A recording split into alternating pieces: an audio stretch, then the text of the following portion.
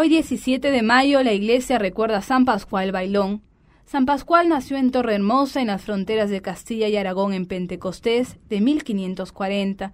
Sus padres fueron campesinos. Desde los 7 años hasta los 24 fue pastor de ovejas. Su más grande amor durante toda la vida fue la Eucaristía. Decía el dueño de la finca en el cual trabajaba como pastor que el mejor regalo que le podía ofrecer al niño Pascual era permitirle asistir algún día entre semana a la Santa Misa. Desde los campos donde cuidaba las ovejas de su amo, alcanzaba a ver la torre del pueblo y de vez en cuando se arrodillaba a adorar el Santísimo Sacramento desde esas lejanías. En esos tiempos se acostumbraba que al elevar la hostia, el sacerdote en la misa se diera un toque de campanas. Cuando el pastorcito Pascual oía la campana, se arrodillaba ya en su campo mirando hacia el templo y adoraba a Jesucristo presente en la Santa Hostia. A los 24 años pidió ser admitido como hermano religioso entre los franciscanos.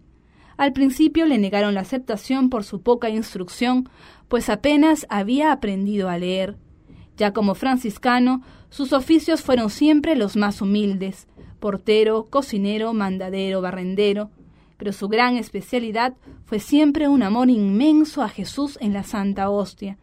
Durante el día, cualquier rato que tuviera libre lo empleaba para estar en la capilla de rodillas, con los brazos en cruz, adorando a Jesús sacramentado. Por las noches pasaba horas y horas ante el Santísimo Sacramento. Cuando los demás se iban a dormir, él se quedaba rezando ante el altar, y por la madrugada, varias horas antes de que los demás religiosos llegaran a la capilla a orar, ya estaba allí el hermano Pascual adorando a nuestro Señor.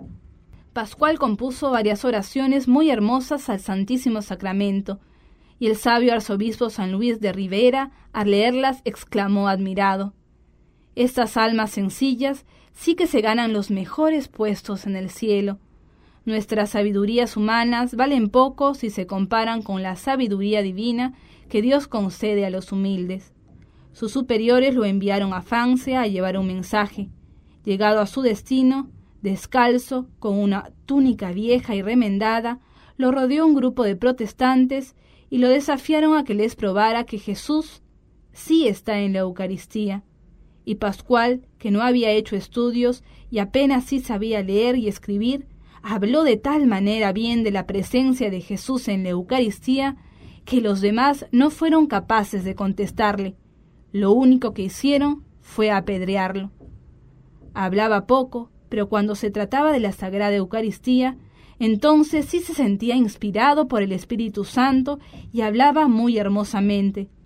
Siempre estaba alegre, pero nunca se sentía tan contento como cuando ayudaba en misa o cuando podía estarse un rato orando ante el sagrario del altar.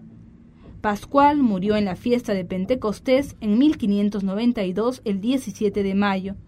Durante 3 días las multitudes desfilaron ante su cuerpo para rezarle y honrarle.